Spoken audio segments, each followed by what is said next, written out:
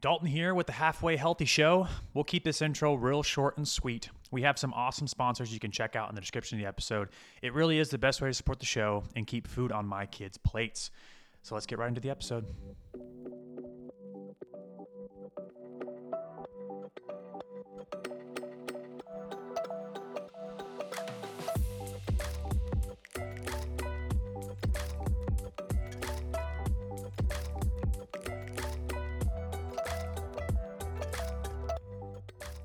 Morning, Cory boy.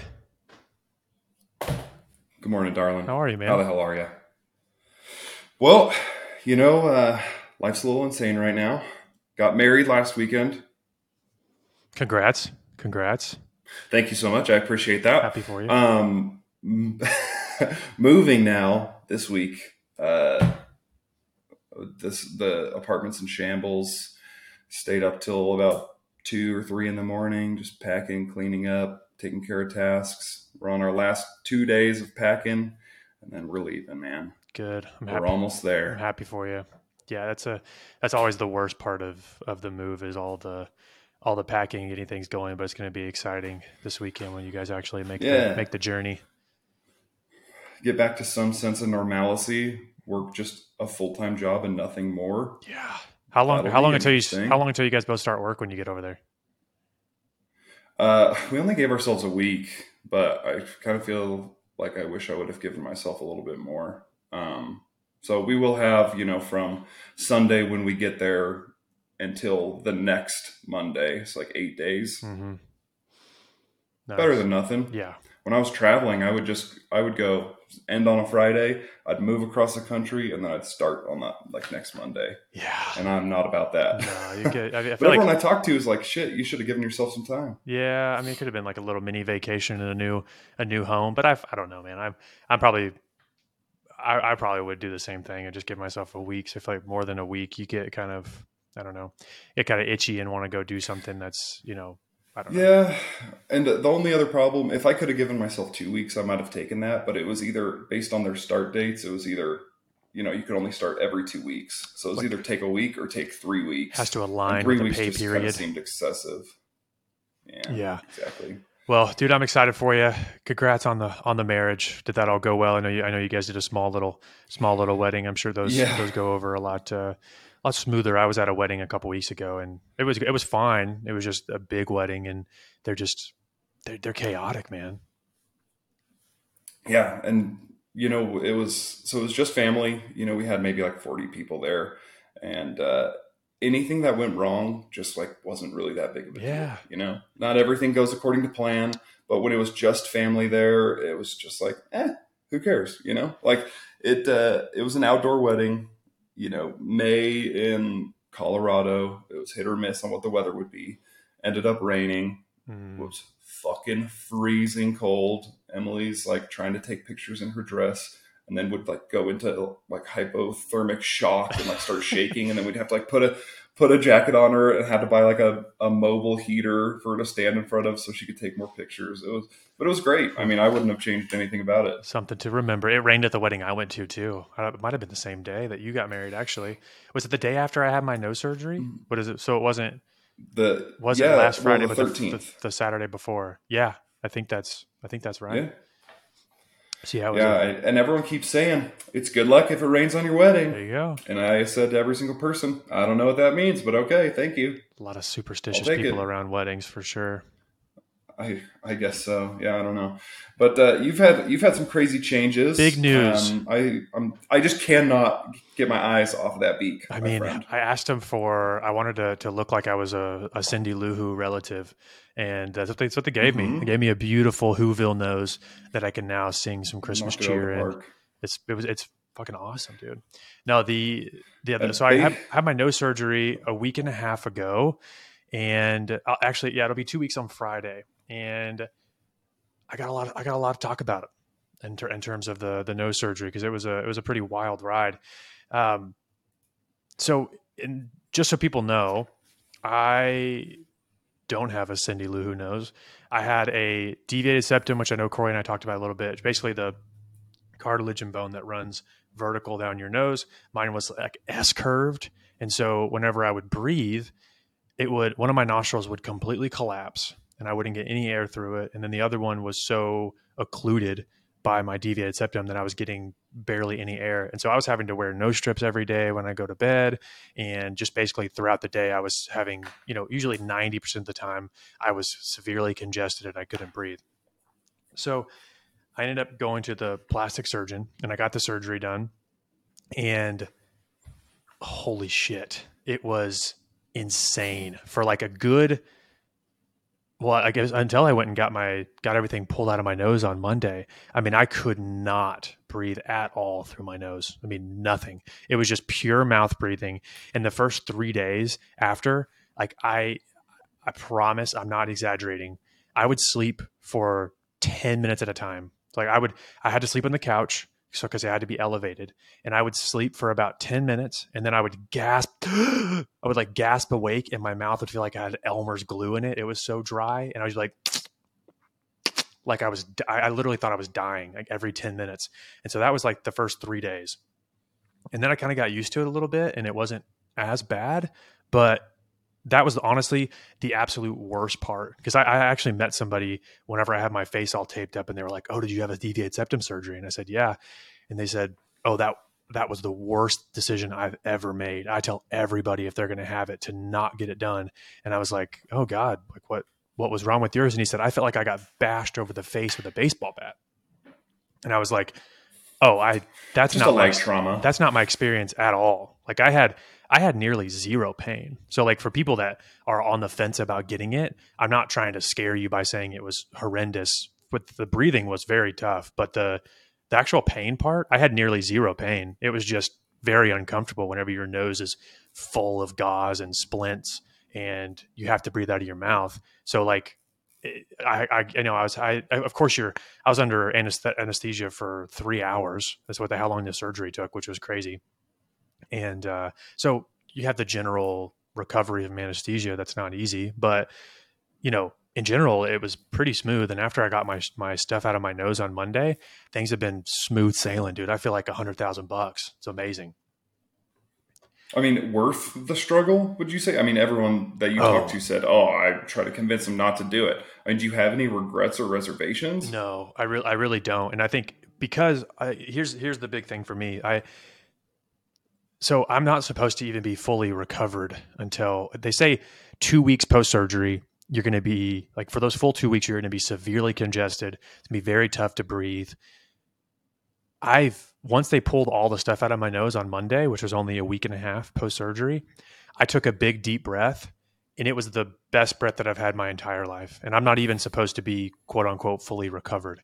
And so I have no reservations at all. It was a shitty week. I'm not going to lie, but like I've had knee surgeries and shoulder surgeries that take 3 months to feel good and they're not fun at all. But yeah, I mean, of course, I'm not going to lie that, the first week sucked ass because like going outside, I can't exercise for 2 weeks. That's hard for me. I couldn't do a lot of walking, but I could do a little bit. But I mean, it's a major surgery. So it's not anything that's like out of the ordinary. It's on your face. So people would probably think, oh, it's probably a really quick recovery, but it's not. Again, though, it was all worth it after 9 days and I got all that shit pulled out of my nose. And I took the best breath that I took in my entire life. Both my nostrils stayed open, got a huge breath. It was amazing. See, I have no reservations at all. Again, I'll probably never forget how shitty that week was, but I feel so much better and I'm not even fully recovered yet.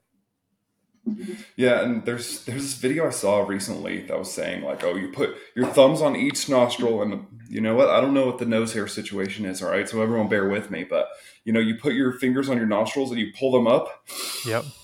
And you breathe in, and they're like, if that's what it would feel like if you just didn't have a deviated septum. Mm-hmm. And I can breathe so good. And I'm sitting here thinking like all these people are taking for granted being able to breathe because that feels so good being able to do that. Yep. And I fully have, like Dalton said, we've talked about this at length in previous episodes, but I fully plan on getting this surgery.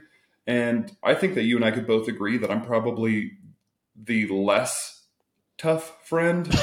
So maybe I'll have a different story to tell when I get mine. Maybe I'll be on the side of like, you get hit in the face with a baseball bat. Biggest regret of my life. Would never do it. I don't know, some dramatic shit like that. And see, I think honestly, and I don't know this, but everybody that I've everybody that I've talked to about my surgeon says that he's very, very good. And he was recommended to me by another surgeon, which, says something. So I honestly put a lot of that success into the surgeon, just saying, I think he's just really, really good. And maybe this person who felt like they got bashed over the face had a bad surgeon. So, I of course I've only had one, so I have nothing to judge off of personally, but I think the surgeon just did a really great job. And, it was amazing to me because, again, outside of just general discomfort of, like, my eyes would just start crying for no reason the first 3 or 4 days after surgery. And then I just felt extremely stuffy and very swollen in my face. But outside of that, again, there was no pain. I had occasional little, like, bee stings of pain that just, like, randomly came out of nowhere and then they would go away. But that's it. I mean, it was mostly painless. So yeah, I definitely would tell people to, shop a doc. I mean, find somebody that has really good reviews. And if you don't like the person that you go see somebody else, and, just get, I got two opinions, and the first one said, yeah, I can't help you. I recommend you go see this person. And they did. And, so make sure you don't just, go on Google and pick the first one that pops up. Make sure you look around a little bit and find a good doctor. But it's been, of course, I'm not fully healed yet, but even to date, I mean, it's life changing. The last 2 days have been, I've been able to breathe the entire day, and I have not had that experience my entire life. Great success. We'll call that a great success. It's a great success. I mean, it can be a little slippery slope. I'm on the fence of being worried about you now that you've gotten that model nose. I see the confidence spewing from you. And, what's next? You get your teeth done, you get your butt lift, you get your cheek implants. Next thing you know, you look like Jody High Roller, and you're acting like you don't know anybody anymore. And I'm taking off, dude. Ascended to a new echelon. I'm about to get, so just, I'm about to get those silicone bicep implants next. I'm going to be absolutely yoked. Yeah. Have you seen those? Like the Russian guy that's fully done. Yeah, and then they do too much, and then their arm literally explodes from all the pressure from all the liquid inside of it. Yeah, that's a good question. How about this? How about this? Like Valentine's, something like that. If you, besides your nose, if you had to get something done up on yourself, some sort of plastic surgery, what would you do? Obviously, we know you need your nose done, but outside of that, what would you get done? Would you get a little bit of that, lip filler? I'm self-conscious about turn the lips up, or would you get a little BBL, maybe a little toe lengthening? What are you thinking? Honestly, maybe I'd get like a little hair, like laser hair removal or something. Does that count, or is that too little? That's probably a little bit too surface level, I feel like. But what would you get hair removal at? Like on the scrotum? Dude. Oh, right on the scrot, bro. Oof. No, I've got a pretty hairy fucking butt crack. Yeah. It gets a little sweaty back there during the intense moments. Can you imagine? That has to be so uncomfortable. Consider that. Yeah, I don't know. I think I'd be very interested in just laying on a table and having someone spread my butt cheeks and feeling the freedom of that. So just spraying the laser it might be a good experience as well. As far as actual surgeries, I don't know. Maybe I'd lipo my man tits or something. Just get like a flat, just give you a flat chest. Yeah. I mean, so I don't even know if I've given you this update or not, but since the beginning of the year, I've lost 20 pounds so far. Let's go. Still working on it. I'm on this journey with everybody else, talking about all this shit. And I figured, well, if I'm going to talk about it, then I might as well implement it. And, there at the beginning of the year, I had some man tits that honestly would arouse me every once in a while if I saw them at the right angle. And I knew that was becoming a problem. That was kind of my breaking point. So yeah, maybe just take those babies down. Oh yeah, dude. Well, congratulations. 20 pounds is awesome. What's your goal? How much more are you wanting to lose? I mean, not much, because I want to kind of, I've done this before, you drop it and then 6 months later you're back up at your weight, so I want to try to like stick at weights for a little while and just like see what's good, see what's sustainable for, my activity and my diets and what I do. So I'm kind of like hanging with where I'm at right now for a couple more weeks. I think end goal, maybe like 10 more pounds. And then just obviously exchanging where the weight is would be the ideal next step or something that is being worked towards as well. Again, moving it from the tits and maybe putting it right in the glutes or something like that. Sure. Yeah, I think that's important, just to find because everybody's got their own ideal weight. Because I know that whenever I was losing weight and I got, arguably too skinny, I did not feel good. And then whenever I put on a little bit more mass, I felt a lot better. And I usually hover around like 185 is like the most comfortable for me.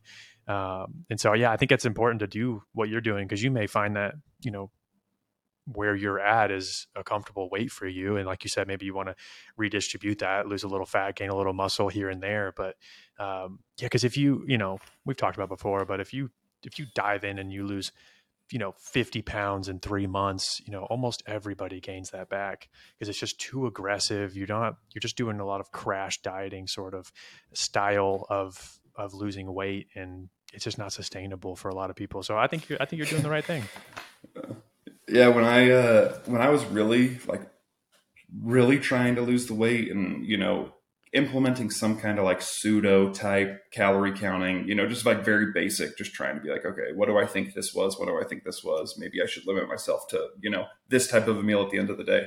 When I was really going hard and I started getting dizzy every single time I stood up, I thought, okay, maybe I should take it easy. Maybe I should back down a little bit. Yeah, dude, I remember. So yeah, just kind of taking it a little slower. Yeah, I have a buddy who lost a bunch of weight, and I remember at one point he was telling me that he was eating like 900 calories a day, and that was his goal for the day. And I was like, man, that is not sustainable. You got to be careful. That is so. No, and he was absolutely. I think he was like 190 pounds at the time or something, and I'm like, that is like a child's calories. Actually, not even that. Probably like a 90-pound woman's calories for the day. Like, and actually, probably not even that. It's probably still a little low. So it was just not sustainable, and honestly, partially dangerous to do that low. So yeah, the fact that you were having dizziness when you stood up and shit, it's a bad sign.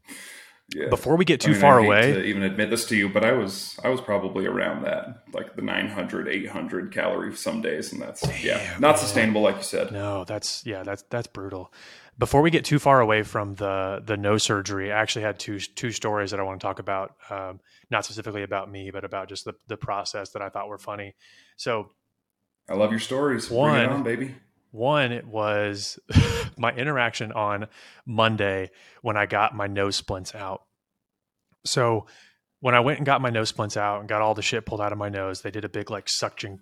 They just like kind of like the suction they use in your mouth at the dentist to suck all the stuff out whenever they're trying to keep it dry. They used that almost. It just felt like it was 5 times stronger, like they were sucking my brains out, but felt so much better after. The funny part was, so during this whole process, weirdly, I don't know what they did. I'm sure it's some sort of disinfectant or like some way to completely sterilize the outside of the nose while they were doing the procedure. But my nose was bone dry. The outside of it was like cracking almost. It was very strange. And so while I'm there, after they pull everything out, they were like, "Hey, do you have any other concerns, questions?" And I'm like, "Yeah, just a quick question. My nose is so dry. Is there anything I can do? Because I put some lotion on it and it just disappeared. Like it soaked it up immediately, and it was still extremely cracky." And the surgeon, I don't know if people know, but plastic surgeons, a lot of them have like spas attached to their clinics, or they sell their own product. And so it's just a way for them to be like a little empire. And so this plastic surgeon, they have their own product there, like their own beauty supplies and stuff like that. And so I ask him, "Hey, what can I do for my nose? It's really, really dry." And he looks at me and goes, "Yeah, we could definitely do something for that." And he looks at his assistant who's standing right behind him, this young girl. And he goes, "Yeah, Claire, what's that product that we have that would be, good for that the moisturizer?" And, she kind of thinks for a second and looks at me and she goes, "Yeah, to be honest, you could really just use any moisturizer and just put Aquaphor over it." And just like, he laid it up for her to like fucking dunk and be like, "Oh yeah, you've got to use this product that we have." And she just fucking swatted that shit out of the air and was like, "Yeah, just use anything you want. Just put Aquaphor on it." And I laughed so hard because while she kept like she kept kind of describing just like, yeah, any sort of moisturizer, you want to use this or that and do that. And as she was describing it, I like kind of peeked up to my right and saw the surgeon just like fucking staring her down. Like, what the fuck are you doing? Dude, he was so it was so funny because you could tell he was like, oh yeah, we've got a product for that. And she was like, nope. Don't fucking waste your money. Just buy some lotion, put some Aquaphor on it. And that's what I did. And my nose is perfectly fine now. I just put some Aquaphor on it. And dude, out of your desperation, you would have paid for a $45 bottle. And that's the thing is I probably would have bought a little. You would have done it. Yeah, I probably would have bought a little like 2-ounce bottle for $45. But I, thank God she was like, yeah, just put some Aquaphor on it. But yeah, I thought that was fucking good job, hilarious. Claire. Yeah, thanks. Good job, Rose. Fuck. But yeah, that was. I think don't was. Don't hire a Claire. That's the moral of the story. What'd you say? Don't hire a Claire. Yeah, that's just the moral of the story. She's not gonna build up your marketing team. Thank you, Momentous, for sponsoring this episode of the podcast. Momentous specializes in sports nutrition products designed to optimize your active life. They are trusted by experts like Dr. Andrew Huberman, Dr. Kelly Starrett, and over 150 professional and collegiate sports teams. Momentous takes pride in having the highest quality ingredients that are backed by rock-solid science. If you're still questioning their track record, let me set it straight for you.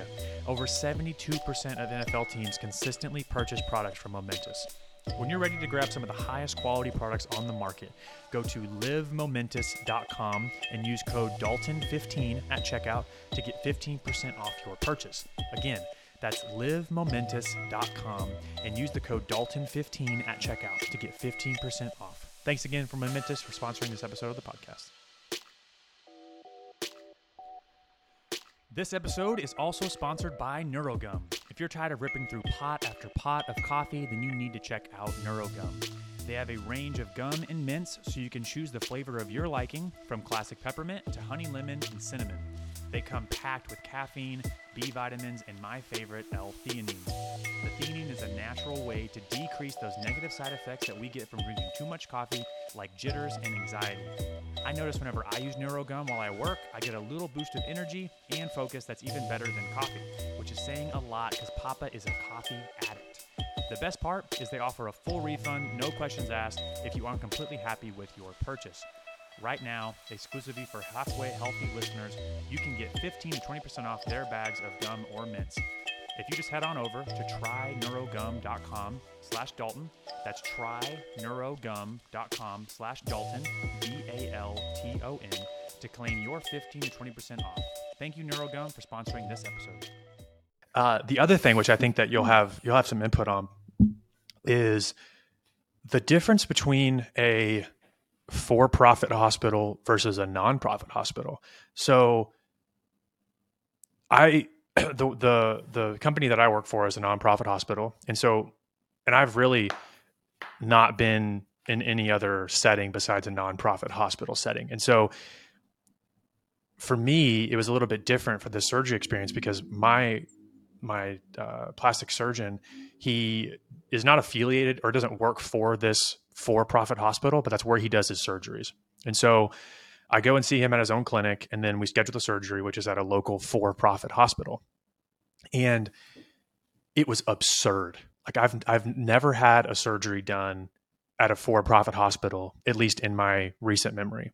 And so the level of unnecessary things that they put on me and put in me were insane. Like so I want to know if you've had the same experience, and I know you've worked for nonprofit or for profits and nonprofits. So I'm just curious if you have any takes on this. But let me give you an example. So I go in for a nose surgery, and they, for some reason, made me get completely naked, which they've always been like, yeah, leave your underwear on and wear your gown completely naked. Didn't know why.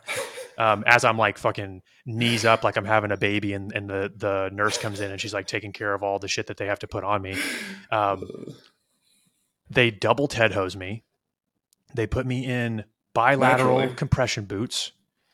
They are going through like all of these crazy pre-surgery things that are like, to me, I think excessive, just like asking all of these questions, getting multiple like people coming in and out.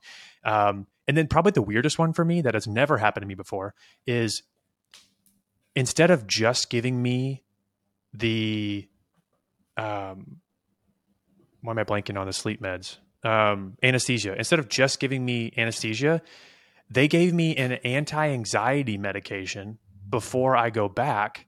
And they even said, they were like, yeah, so we're going to come in and, about 5 minutes before you go back, we're going to give you a little bit of this medication that will just help calm you down before you go back to the thing. And I'm like, I've had many surgeries. I'm super chill. I didn't say I have any anxiety. I didn't say anything.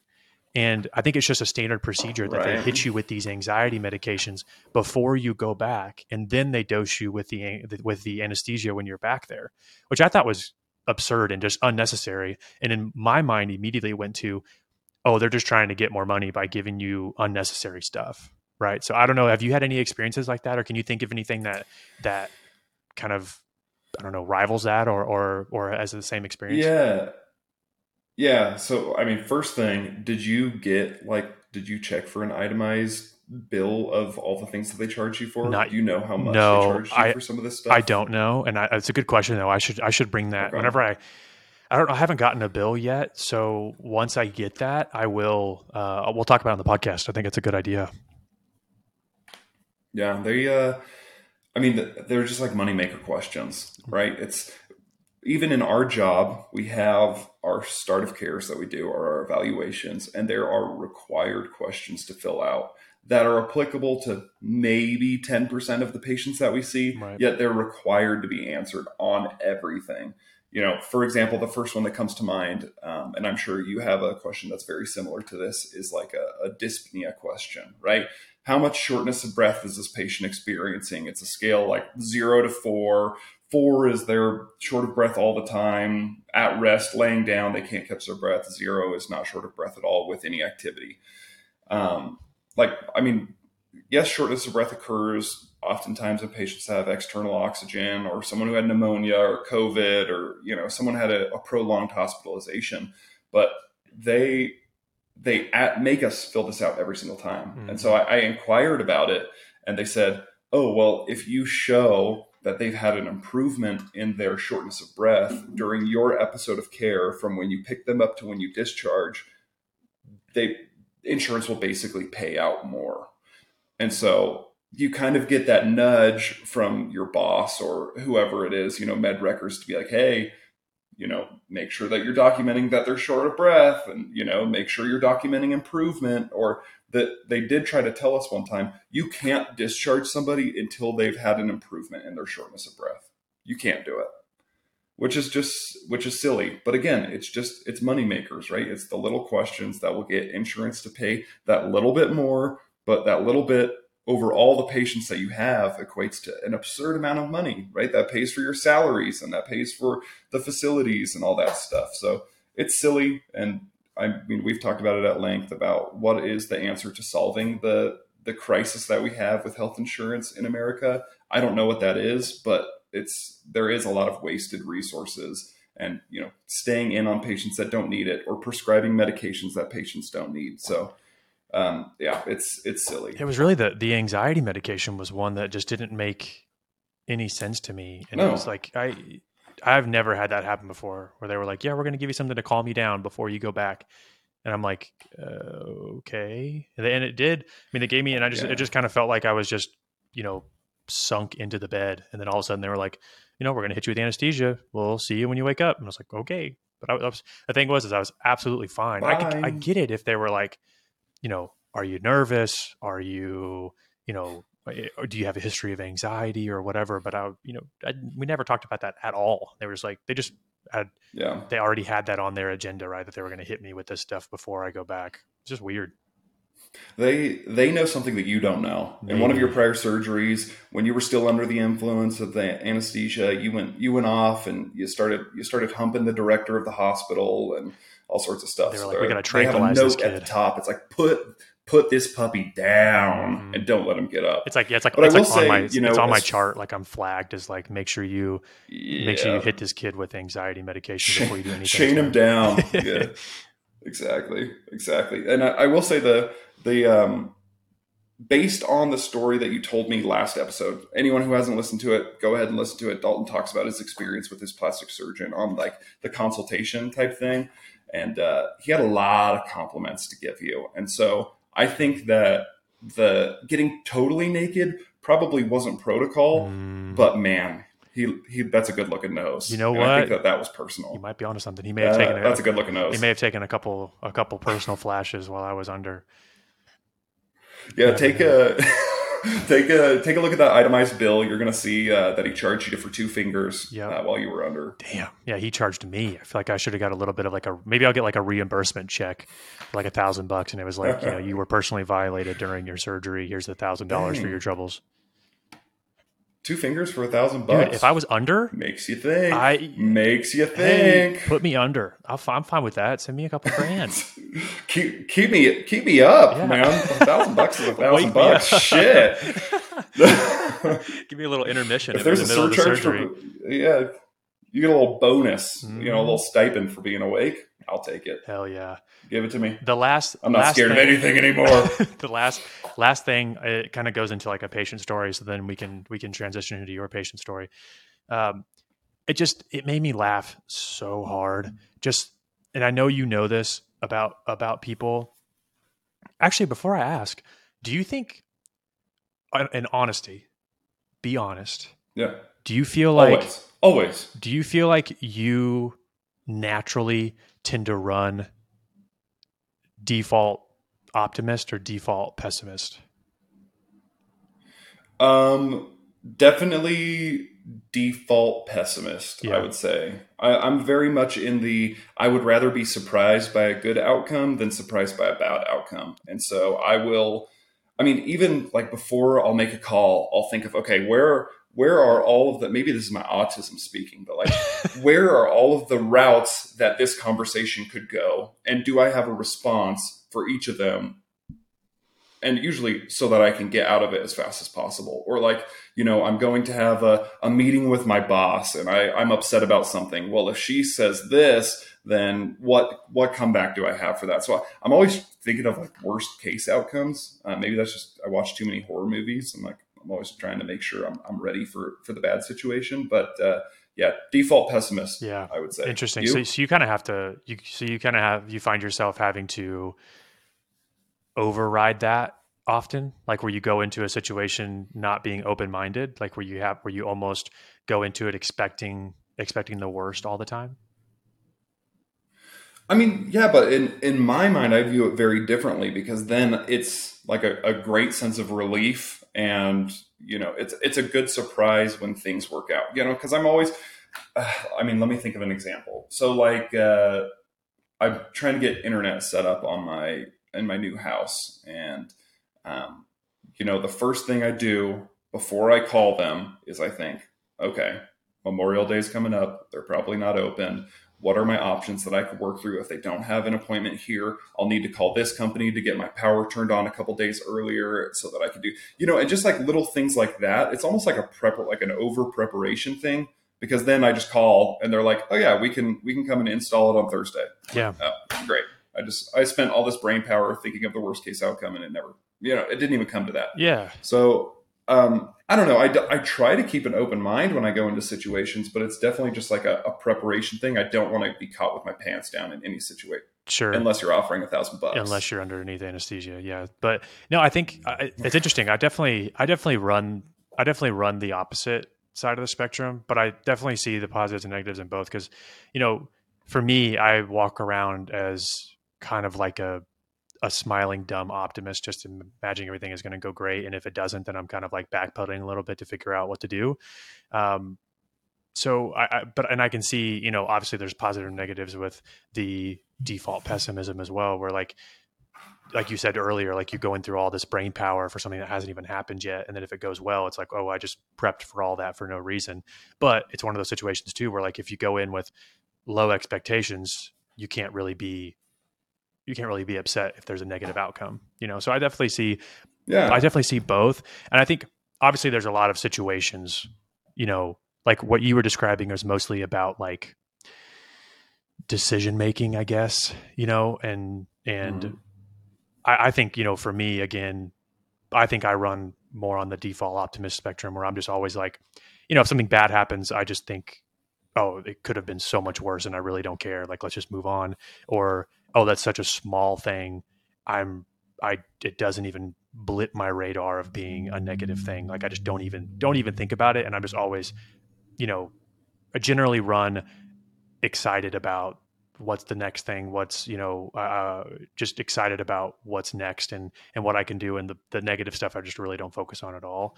And again, I know that like there's a lot of different avenues you could go with, like optimistic and pessimistic. But the funny thing is that some people just have that pessimism just coursing through their veins. And I had a patient, I was the day before my surgery, I'm just telling my patients, hey, I'll be back next week, but just know, my face is going to be swollen. I'm probably going to be all taped up. Just want to give you a heads up. And this lady goes, oh yeah, what are you getting, what are you having surgery? And I was like, yeah, I'm getting a deviated septum, I'm just getting my nose straight, so I can breathe. The first thing out of her mouth, she goes, oh, well, you have a nice nose. I hope they don't make it crooked. And it just left it at that. And I was like, okay. I was like, what? Where? Yeah, no shit. I don't want it to be crooked either. But like, where did that come from? Like, yeah, I mean, it was just so weird. It was just like, oh, well, hope they don't make it crooked. Like, yeah. Like, I don't know. That was like, it just hit me of like, oh, she just runs on like, everything is like just like the first thing comes out of their mouth is just like pessimistic shit. It just made me laugh. It didn't bother me. It was just like, oh, okay, that's where your mind went first, not just like, hey, good luck or excited for you or yeah, no problem. We'll see you next week. It just immediately was, hope they don't make it crooked. My uncle died last week from that surgery. See you next week. Yeah, exactly. So it made me laugh. It just made me think that like, we see so many people every day and you see so many different personalities. People run hot and cold, optimistic, pessimistic. And it's just funny to me how people react. And at this point, I think we've talked about it all the time of like all the benefits that we think we get out of this job of seeing, people in their lows of lows and getting them to their highs and seeing people in really poor situations. It's like, just makes me, I don't really take any one single situation too seriously. And I just kind of study it a little bit more than, I don't take any of it personally. Like that didn't hurt my feelings. It was more of just like, maybe step back and think like, her very first thought out of her mind was just immediately negative, not thinking at all what that would do to me going into like a major 3-hour surgery. And even though it didn't bother me because I don't care and I see people all the time, that could have really fucking sent somebody else in a spiral. Be like, oh my God, what if they do fuck up my nose? What if it does become crooked? Like, what am I going to do? But to this person, they didn't think about it at all. They just like in their head, they were just like, yep, hope they don't make it crooked. Thank you, Purple Carrot, for sponsoring this episode of the podcast. Are you tired of the same old boring meals every week? Do you want to eat healthier but don't know where to start? And it's time to try Purple Carrot. Purple Carrot is the plant-based meal kit company that makes it easy and delicious to eat more vegetables. With Purple Carrot, you'll receive weekly deliveries of pre-portioned ingredients and recipes that are designed to be easy to follow and delicious to eat. Each recipe is created by professional chefs and features fresh, seasonal ingredients that are packed with flavor and nutrition. And because all of their meals are plant-based, you can feel good about what you're eating and the impact it has on the environment. So why wait? Sign up for Purple Carrot today and start enjoying delicious, healthy meals that will make you feel great from the inside out. As a special offer for our listeners, by clicking the link in the description, you can get 30% off of your first 3 boxes. Again, just click the link in the description and you'll get 30% off your first 3 boxes with Purple Carrot. Eat responsibly.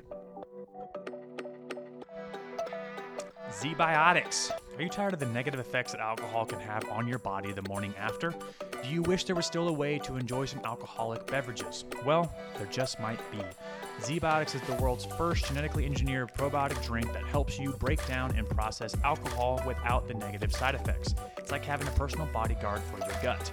Z-Biotics is backed with over 10 billion CFUs of scientifically backed probiotics that work to optimize your body's natural alcohol processing capabilities.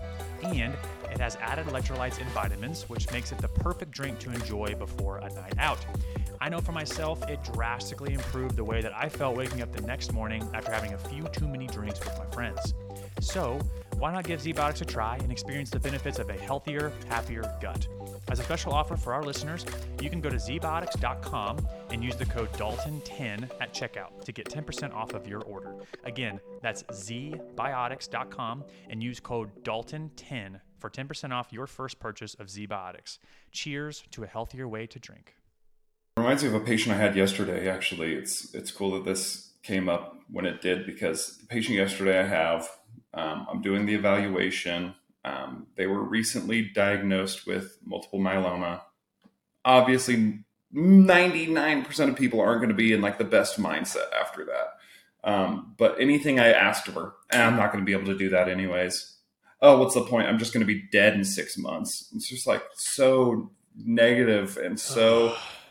you know, you don't want to call it woe is me because you have a reason to be upset, but like just completely unwilling in their, like where they're at in the grief process to like accept any help or, you know, look at what you can do or, you know, anything like that. So I get those patients a lot where it's just like, well, what's the point? I'm not going to be able to use the toilet by myself, or, oh, my bed's too high. I'll never be able to get in and out of it by myself anyways. It's just like, let's just try, you know, and that's like, help me help you, right? I'm here for a reason. And that's like, for me, is like, well, what if you could do that shit? Then like, let's try. Mm-hmm. And if you can't, then let's figure out the next best thing for you to do.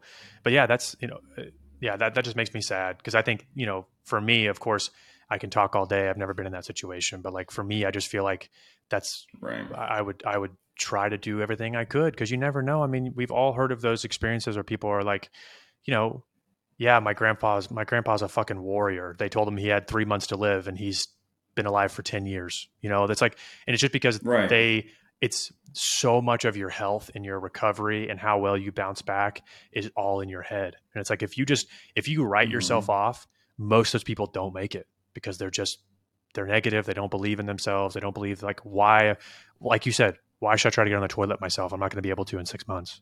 It's just, they've already written their life off. Like, it's just done. And of course you hope if they've just made the decision, right? And you hope that if they just found that out, maybe they're just in that grieving period, like you said, and they'll bounce out of it. Who knows, you know, who knows what their personality was like before. And if they were optimistic and hopeful and had drive to get better. Yeah.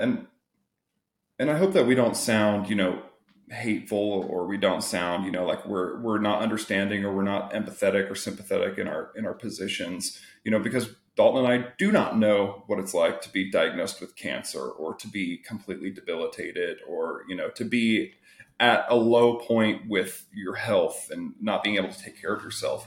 But the thing is that our patients also don't see it from our side, that we have treated 100 of you, you know, and 95% of them got better, you know, like there are opportunities to improve and strengthen and regain independence and improve mobility and blah, blah, blah, blah, blah. Well, dude, there's a million things that can be done and to help. That's what I was going to say is like, you know, man, of course I'm lucky enough to say that I don't know what it's like to have cancer, but fuck if I haven't treated a lot of cancer patients who have had positive attitudes and who have gone on to go into full recovery remission and actually be happy in their life because of working towards something and trusting the people that are around them, their family, their clinicians, that their treatments are going well. And those people 9 times out of 10 do better, you know? So that's, you have to trust in that process. And like you said, even if we don't have that experience of having cancer, none of this should come off as us being judgmental towards people. It's mostly just to give people hope out there that are listening or watching. Even if you don't have cancer, if you have anything else that's going on, or just like having a positive attitude and working towards something is going to do wonders for you, much better than being in that woe is me, like you said. Yeah, absolutely. And the more we've talked about it before, we'll talk about it again because it's so important. Yeah. That piece, that the more we learn, the more we understand how much that mental health piece impacts your overall health. You know, sometimes it can be more important than what is going on physically in your body, because that mindset can really put you, if you're on the fence with your health, your mental health can really throw you one side or the other. If you're positive and you want to improve and you have the motivation, you're going this way, right? And if not, you're going the other way. So, always, talk to somebody if that's what you need. Let people know how you're feeling. Your loved ones around you want to help. You're not a burden to them. There's plenty of different resources. You can work with BetterHelp online. You can do all sorts of different things. So keep your mental health in check, people. 100%. Well, what kind of story you got for us this week, Cory? I have a story of polytrauma. Ooh. Motor vehicle accident. Poly. Tell people what poly means. Poly means multiple. I don't know what the Latin root is, but when I see poly, I think, more than one. Polyneuropathy, they have neuropathy in multiple extremities, right? Polytrauma, they have multiple traumas. When I think of poly, I think of that parrot movie that came out whenever I was like 4 years old. Polly. I think of Polly Pocket. Polly Pocket. I think of Polly the Parrot, man. Polly Want a Cracker. Great movie. Makes you tear up even as a kid. You've given me a lot to think about with that. Thank you so much. You're welcome. I appreciate that.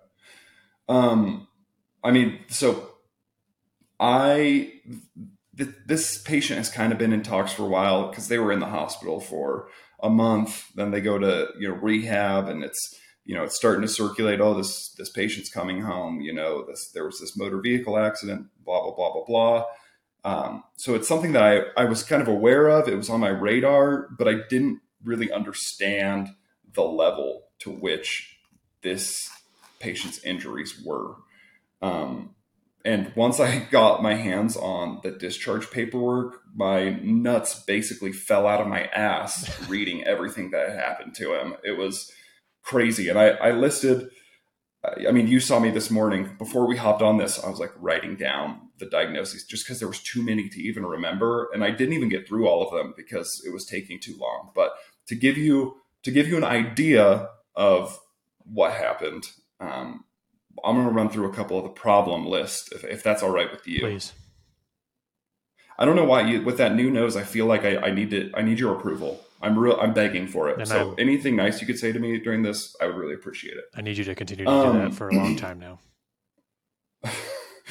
All right. We've got, starting off at the top, abrasions throughout body. Pretty obvious. Traumatic separation of pubic symphysis. Perineum laceration. Open dislocation of pelvis. Pelvic ring, SI joint, and sacral fracture. Bilateral pulmonary contusions with pulmonary lacerations. Pneumodemediastinum, blood in the cavity surrounding your lungs, I guess. Yeah. Mediastinal hematoma, extraperitoneal rupture of bladder, retroperitoneal hematoma, fracture of corpus cavernosum, if you know, you know. Hydrocele, L3 through 5 epidural hematoma, fracture of left ribs, no numbers.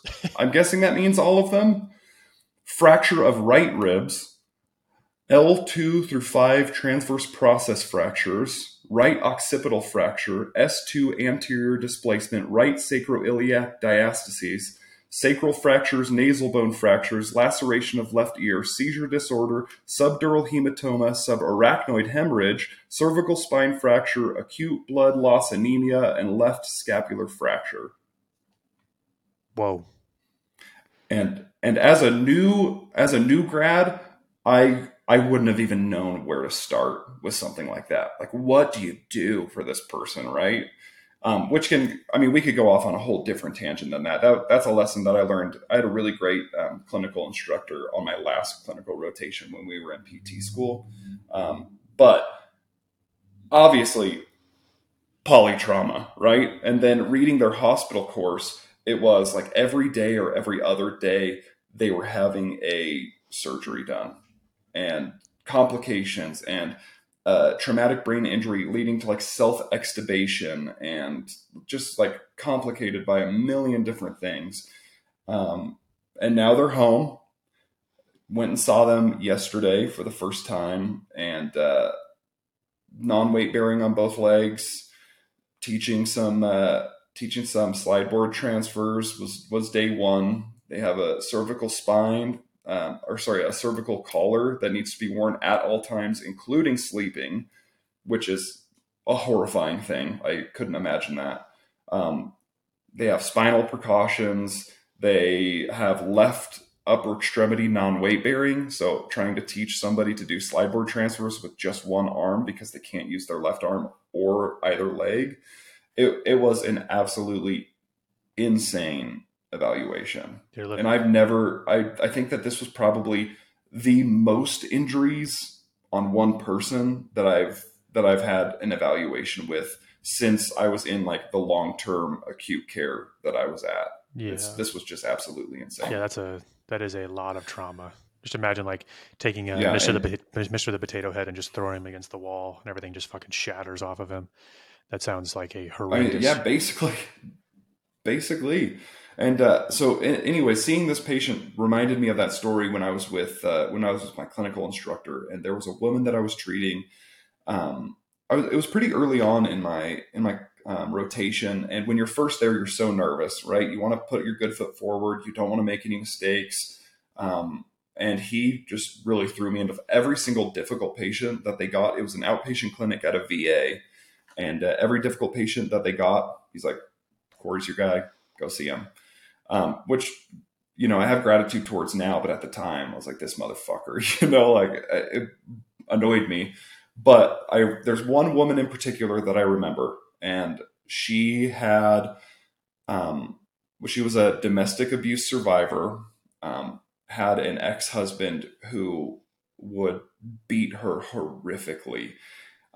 She had to have multiple organs removed. Multiple, facial fractures, rib fractures, like just an insane amount of trauma, which is horrifying to even start. She had so much scar tissue built up in her abdomen that she had very limited trunk mobility and just debilitating back pain because of that. And as a student, I'm hearing this lady telling me this story, and I'm getting so overwhelmed by what the fuck can I even do to help this patient?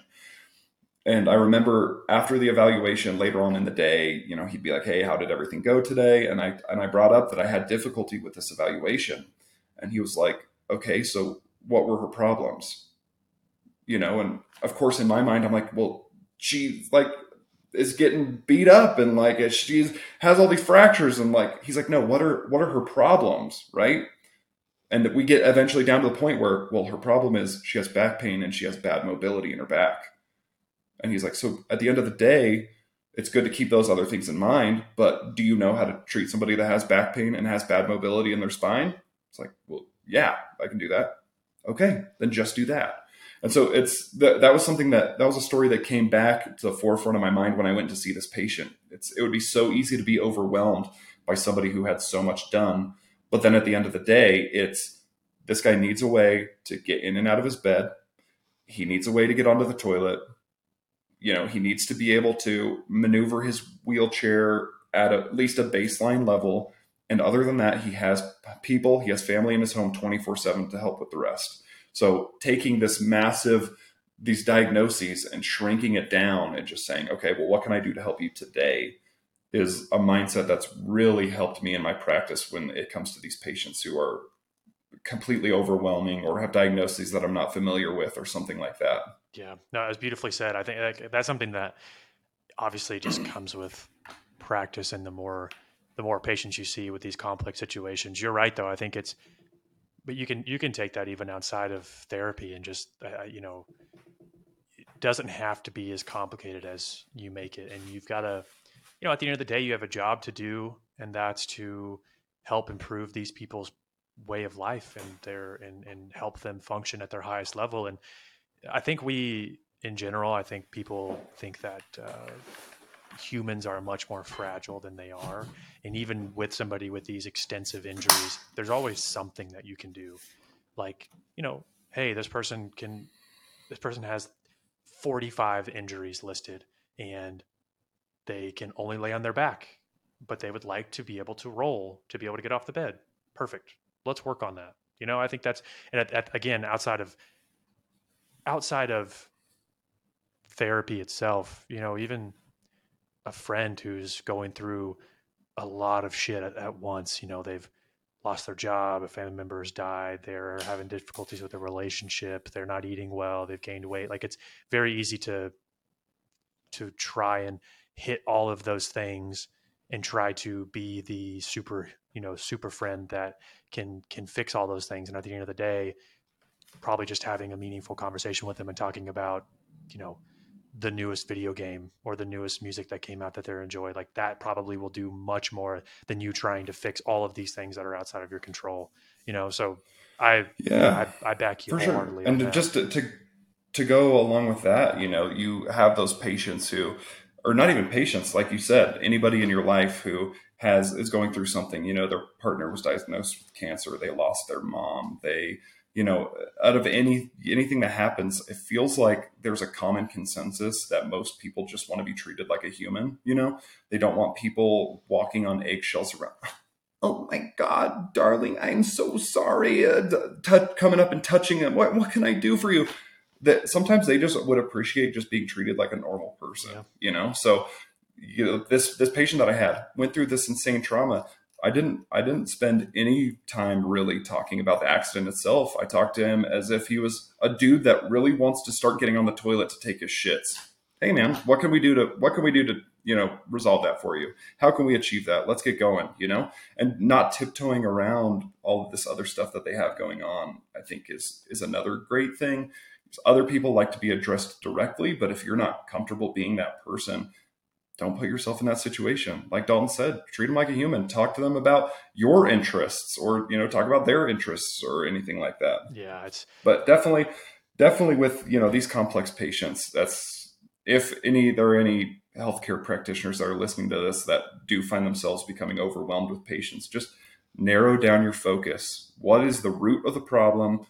And what is one thing you can do to fix it? And then that one thing turns into two things, turns into four things. And then the next thing your patient is improving and walking and independent and all this stuff. And builds trust. They're not worried about all of their injuries because you've already boiled it down to a single intervention of like, hey, let's get you to the toilet. That's it. You're not trying to be like, you're not trying to over pamper them or try to scare them or even be afraid yourself. Be confident and just run into, and that may be the only thing you get done that day. Like, let's try to get you to the toilet. Yeah, it's going to be a successful treatment. Literally, yeah. And and some people, that's all it takes. You were telling me the story about a patient, I mean, this was months ago now, who I'm pretty sure all you did was lower their walker. And they were like, I can walk so much better, or I don't have back pain, or this feels much more comfortable. Dude, that's something a physical therapist did not need to come to their house to do that, but it was one small thing that improved their quality of life tremendously. So yeah. I don't know. I guess I don't have anything else to say about that without talking in circles. We're getting soft. Polytrauma, holy shit. Yeah, it's crazy. Absolutely. Let's finish the pod today. Let's finish the pod today with I kind of want to start getting a little personal at the end of the pods, and talking about what sort of creams are we? No, I'm just kidding. So I actually do want to get personal because I'm just curious myself, and I think it's important for other people to know. Talking about routines, things that we're struggling with, that we are trying to improve in the moment. And my question for you is, in a moment like this for you, like over the last week, over the next few days, whenever things are just absolutely haywire, do you have, like, where the schedule's all off, you can't eat everything that you want to eat, you can't spend all the time you want to spend on certain things, are there any specific routines that you are like, absolutely not, this can't go, this is what keeps me sane, or anything that you use like in your back pocket that kind of keeps you level-headed during all this craziness, like with the move and changing jobs and scheduling all this stuff? Is there anything you could think of? Right. For me, so obviously I've had a lot going on and a ton of shit thrown on me in the middle of all of this stuff. One thing, and I don't know if I've told you this or not, but my job they originally told me that I would have 30 days to practice on my PT Compact license. A couple days ago, I guess it's been about a week now, What is a they PT compact called me and license? said, "Hey, yeah, so PT compact, not a license, a PT compact privilege." I spoke wrong. So a compact is basically a multi-state agreement that says if you are licensed in this state, and I think there's like 30 that are part of the physical therapy compact. There's a compact with like nurses that's way bigger, but some states come together and just have this mutual agreement that, if they meet the standard that you set for practice, then they've also met our standard of practice. So as long as you pay the fee and take a test that shows the laws, the different laws in this state, you can practice in a different state under your home state license. So I have a license in Colorado where I've lived for the last several years. Georgia is part of the physical therapy compact, so they allowed me privileges to treat in Georgia under my Colorado license. Come to find out, my job says, "Oh, we just found out we don't accept compact privileges."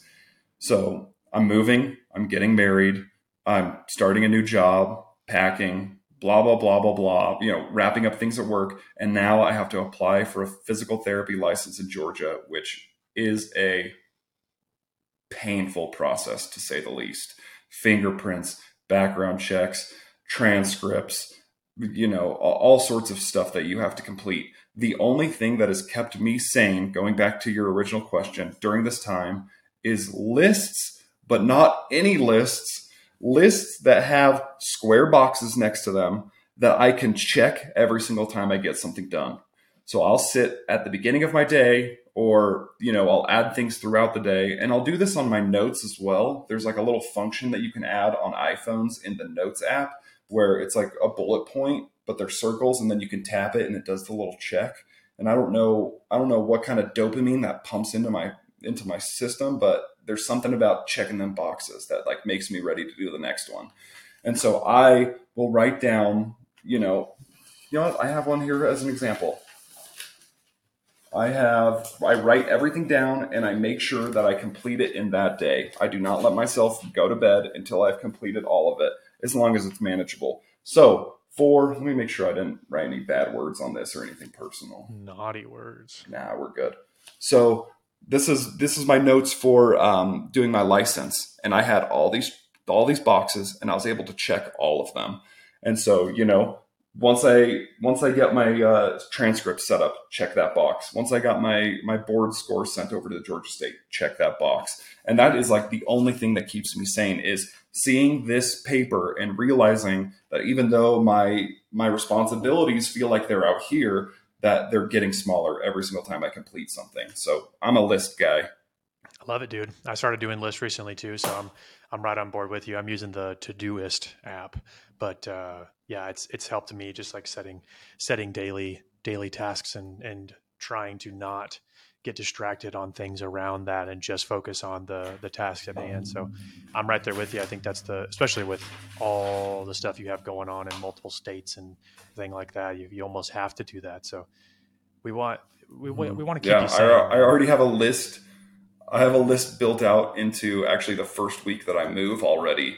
Where like we're gonna attempt to get there this Sunday night, which, yeah, when this podcast comes out, it'll be like in a couple days. I'm planning on being there, and I already have a list for Monday, Tuesday, Wednesday, Thursday, and Friday, the week I go, of like, go get your license, go get your vehicle registered, go establish with a dentist, because I haven't been to a dentist in fucking forever and I need to do that.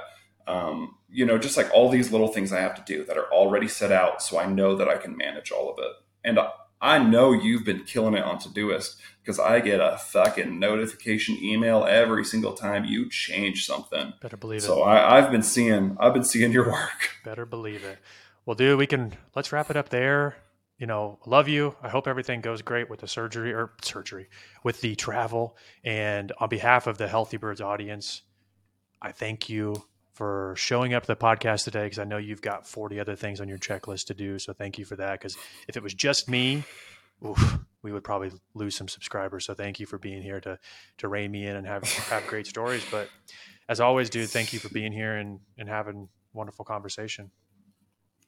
Happy to be here, brother. It's my next step on my list is packing up my entire desk setup here. So don't expect me for any video conference stuff until next week. Wonderful. Wonderful. All right, dude. Safe travels. Everybody, thank you for being here. Thank you for listening. And remember, be a little nicer to yourself and don't get too complicated with your issues. Boil it down one thing at a time. It's all going to work out. We love you, and we'll talk next week. And call your grandparents. When's them. the last time you called them, you dumbass? Call your fucking grandparents. Tell them you love them. That's right. Jesus Christ. All right. Peace and love you, everybody. Dalton. Love you too, man. Bye. Talk to you next week.